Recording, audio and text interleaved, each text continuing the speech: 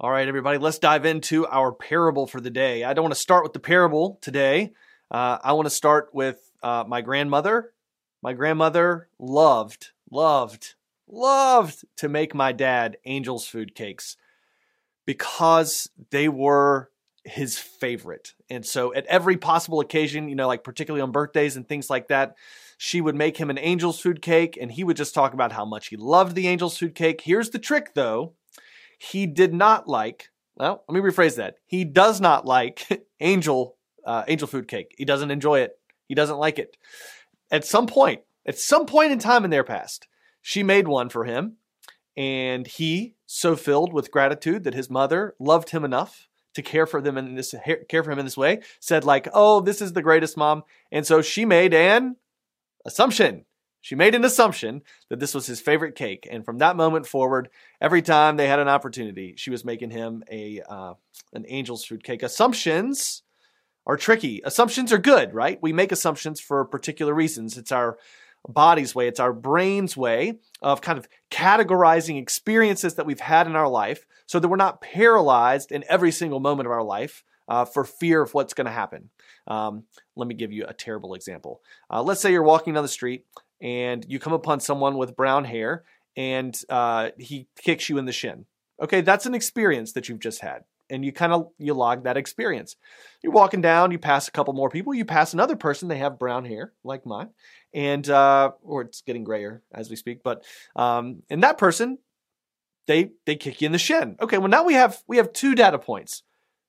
Now, the next time you pass someone with hair that looks like mine, you slowly move from one side of the street to the other because you don't want to get kicked in the shin. Now, maybe that person was or was not going to kick you in the shin. I can't say. What I can say is you've just made an assumption, and that assumption exists to protect you. And our bodies, brains, categorize things like this so that we don't always have to fear every single person we know. We just have to fear people with brown hair like mine, right? Or whatever it is. Assumptions can be good, I guess, in that regard. The problem is it's really, really, really hard for us to break out of our assumptions. One of my favorite theologians, Walter Brueggemann, calls this set of assumptions that we kind of build in about the way the world works. He calls it the royal consciousness. It's like, it's the story that the king, the people who were in power, tell us in order for us to continue to give them our allegiance. And the royal consciousness tells us that the king alone can protect us, that the king alone can provide for us. And the prophets in the Old Testament, one of the things that they were doing was always trying to poke holes in the royal consciousness, poke holes in the assumptions that the way things are the way things have to be, or the way things are, or the way things are supposed to be. And they used apocalyptic language. Apocalypse means a revealing. It's like ripping the blinders off. And so what prophets would do is they would use words and imagery to kind of pull back the curtain, of the Wizard of Oz so that we could see the man behind the curtain pulling all the levers, right? To kind of pull back the curtain on leadership and those in power, particularly when those in power were not doing justice and righteousness in the ways of the Lord, particularly leaders in Israel. They would use this language to kind of through poetry invite us to believe that something more was possible. The way of God was more possible. And these moments of apocalypse when the prophets are doing this, like they're deeply unsettling and deeply troubling for us, because these assumptions that we build, this royal consciousness that we kind of take on and turn into an assumption in our life, it gives us a sense that things are stable and good. And so when all of a sudden those assumptions begin to be questioned, it can be a very unsettling thing. Everything can feel very unstable. We don't really exactly know what we can count on. And it's in moments like this that we have a tendency to shift from like one person who's promising protection and provision to another. And Jesus warns us against this by calling people false messiahs. Later, Paul is going to use the term anti-messiah, or sometimes what we translate as anti-anointed or anti-Christ. Our parable today, Jesus is using a lot of this language, right? And if you want to go back and read it, It's kind of 23 to 25 in the Gospel of Matthew. And our parable comes in a section of writing where I think Jesus is leveraging some of the Old Testament language, maybe stirred together with some apocalyptic language of his own, because it's a time of revealing. Our parable is happening between Palm Sunday, right? He's just kind of come in the Parade of Palms. It's happening between that and the Last Supper. We're kind of in that part of Holy Week. And Jesus has just come into the temple and has used the language, woe to the Pharisees and the scribes, right? Very prophetic language to really call them out. He, in fact, refers to them as, he says that you guys are like whitewashed tombs. You live as if you're whitewashed on the outside, right? These pure, pristine kind of people, but you're rotting dead corpses on the inside. I mean, he is taking it to the house here. And they are not happy about what he is saying, and his disciples are a little uncomfortable with what's taking place. And it says that Jesus leaves the temple and retreats to the Mount of Olives. And while there, his disciples come to him privately, makes a very particular point to say privately, and they ask him about some of the more audacious claims that he's just made. And he is using apocalyptic language, prophetic language, when he's talking to the scribes and the Pharisees. And now he's standing on the Mount of Olives. And the Mount of Olives is the point foretold where God would return to protect, to spare, to save God's people from all the evil empires of the world. Rome, as an example, which was currently occupying the Holy Land, Israel. And so they come to him and they're like, hey, like, is this the time? Is this when God's going to do through you? There's no more equivocating. They're not wondering, is Jesus the Messiah or not? In this moment, they are sure that he is the anointed one. They've put all their eggs in that basket. They are trusting that he is who he says he is. They're watching all these things kind of take place, and they want to know, like, is this the moment? Is this the moment? And what we see in chapter 24 is sort of Jesus's response to them. And I've made a choice. I just want to be clear about the choice that I've made. I think that one of two things is taking place here. One, in chapter 24, either Jesus is telling them what they're getting ready to see, or Jesus is preparing them to live a particular type of life on the other side of this apocalyptic moment, on the other side of this revealing. And I am making a choice that that's what Jesus is doing. I could defend that choice. We could spend another 25 minutes walking through it. But for the sake of our time together in this moment, I just want you to know that that's the choice that I'm making. I think that what Jesus is doing is preparing his disciples. I think it's a coaching moment. He's preparing his disciples to live and to lead on the other side of his death and resurrection. He's just using big apocalyptic language to do it. They are asking him for signs. They want to know, like, how they should go and prepare for the thing that's taking place. It seems, though, that Jesus over and over again sort of cites a sign and then suggests that he's not going to give them the sign that these things are going to take place.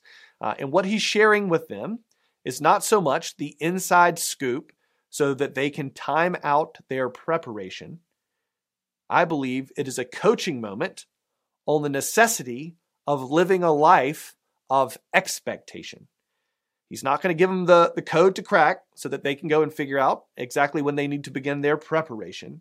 He's coaching and teaching them about how to live a life that's going to require a great deal of endurance in the midst of hardships, but how to live a life of expectation. Otherwise, maybe if he gives us, like, I think when I read it, I'm going to read a parable in a second. I promise I will. When I read it, like, that's where I want to go. I want to go to this, like, code cracking moment. And every time I want to go there, Jesus says, like, I'm not going to give you the code to crack. That's not what I'm doing here. But I want to do it like, I feel like it's like a Kevin McAllister moment. If you know the movie Home Alone, Kevin McAllister, the character, he figures out when the crooks are going to come back and break into his house. And he spends all day just sort of milling about and running some errands and buying a toothbrush and, doing all the things that he needs to do, doing a little grocery shopping here and there. And then all of a sudden you hear the carol of the bells start, bong, bong, dun, dun, dun, dun, dun, dun, dun, dun. And he rushes back and he gets all of his things prepared for the crooks who are coming. Like, I feel like I want to crack the code so that I can just mill about my life doing whatever it is that I would like to do. And then when I see a thing, I'll know. And I can go and prepare, but I don't have to worry about it until then. Again, I think that Jesus doesn't want us to be Kevin McAllisters. Jesus wants us to live lives that are full of expectation, always looking to see what Jesus is up to And this is the parable that kind of cements all that for me. Jesus uses a lesson of a fig tree. I think I got assigned this parable because I confessed to not being able to grow figs earlier, but I will leave that debate for another day. Jesus says, "From the fig tree, learn this lesson. As soon as its branch becomes tender and puts forth its leaves, you know that summer is near. So also, when you see all these things that he's just talked about, you know that he, the Messiah, is near, at the very gates. Truly I tell you, this generation will not pass away until all the things that I've spoken have taken place. Heaven and earth will pass away, but my words will not pass away. But about that day and hour, no one knows, neither the angels of heaven, nor the Son, Jesus, but only the Father, God the Father. For as the days of Noah were, so will be the coming of the Son of Man." Again, expect, right? When you see the budding of the fig trees, you know to expect, but you can't prepare for that moment. You just got to watch for it. You got to wait for it. You got to be attentive. I feel like he's just teaching us, like I said, not to wait for this particular moment for preparation, but he's teaching us to live lives of expectation. He's insisting that we need to live an expectant life. So I want to ask us this question this morning. Where do you see the buds of the kingdom of God sprouting around you? Is that even a question that we have learned to ask or have thought to ask before? Where do you see the buds of the kingdom? Where do you see the buds of the kingdom sprouting around you? If we are people who live expectant lives, we can be people who are always paying attention to the things that God is doing around us. And I believe that God is always at work around us. Most of the time, I think we just sort of speed bump over those moments. We're not expecting, we're not paying attention, we're not looking for it. One of the greatest gifts that has been given to me by a friend and a mentor of mine was to always kind of ask me what I see the Holy Spirit doing around me. And I really feel like it's helped me live a more of an expectant life. And I think that's been a great gift that he's been able to give to me. And I think he maybe is just taking Jesus's coaching to heart and figuring out how to help me do it. We've just come through ourselves an apocalyptic moment in these last few years. There is no doubt about it. It has been a time of revealing. A lot of promises that people have made to us to protect and to provide have fallen through. It's been a very deeply unsettling time for a lot of folks. It's revealed a lot of things about leaders that we have and what the world promises and what the world can give. And I think that can be a deeply unsettling thing for us. It can cause us, as Jesus warns just before this passage, it can cause us to race off and try to find the next person who promises us that they alone can protect us, that they alone can provide for us. And Jesus here, I think, is just insisting, like the prophets of old, that we fight through that impulse to turn to easy assumptions and easy answers. We fight back against that royal consciousness and we pay attention. Pay attention for the things that God is doing. Where are the buds of the kingdom that you see around you? I've just been listening to a lot of reports about there was like a moment of what we might call revival. They're not calling it a revival. They're calling it an outpouring of the Holy Spirit at Asbury College in Wilmore, Kentucky. And a lot in the charismatic movement are seeing sort of spot fires of that spread all around the world. They see it as like buds of this thing that God has not left us in this moment of crisis and transformation and this apocalyptic kind of ripping away of the blinders, but that they see God active and alive and at work. And I feel like I see that. I didn't go to Asbury. I don't know that I've been a part of one of these spot fires, but I do feel like God is active and alive. This coming up this fall, the strategic planning team that's been asking the question, what is God calling us to be and to do? As a church here in Fuquay Arena United Methodist Church, like who is God asking us to be? What is God asking us to do in these next few years? They're getting ready to share their work with us. And it just, to me, every time I come to that conversation, every time I hear parts and pieces of what's kind of budding out of that, it just feels like God is active and alive in our congregation, calling us to be spiritual stewards of our kind of regional area here in the greater Fuquay area. A new generation of people are finding Jesus in a very un-1990s sort of way, in a very un-1950s sort of way, maybe closer to like a post-1450s sort of way. These are exciting times. Jesus says right here at the end of his parable, he says, for as it was in the days of Noah, so will the coming of the Son of Man be. I just think like Noah built a boat and it wasn't raining. He built a boat on dry land and it didn't make any sense. And I'm sure a lot of people mocked and laughed at him for doing that. But he was living an expectant life. And when the rains came, the boat worked right where it was. These days, there's a lot of shade being thrown at the church. There are a lot of questions being asked about whether this generation is going to turn away from church, the nuns and the duns, and maybe the church in the West is dead. People want to, write an obit for it. What is the most ridiculous thing you could do? The most countercultural, the most craziest thing you could do, as in the days of Noah building a boat. What could you do today? We could build a church, right? We could work on a church. We could participate in a life of faith. That's what it looks like, I think, for us to live expectant lives. So I leave you with a question that I believe Jesus was asking his disciples. I've been asking for myself, and I ask you today, where do you see the buds, the new shoots, the tender branches of the kingdom of God sprouting forth and bearing fruit around you?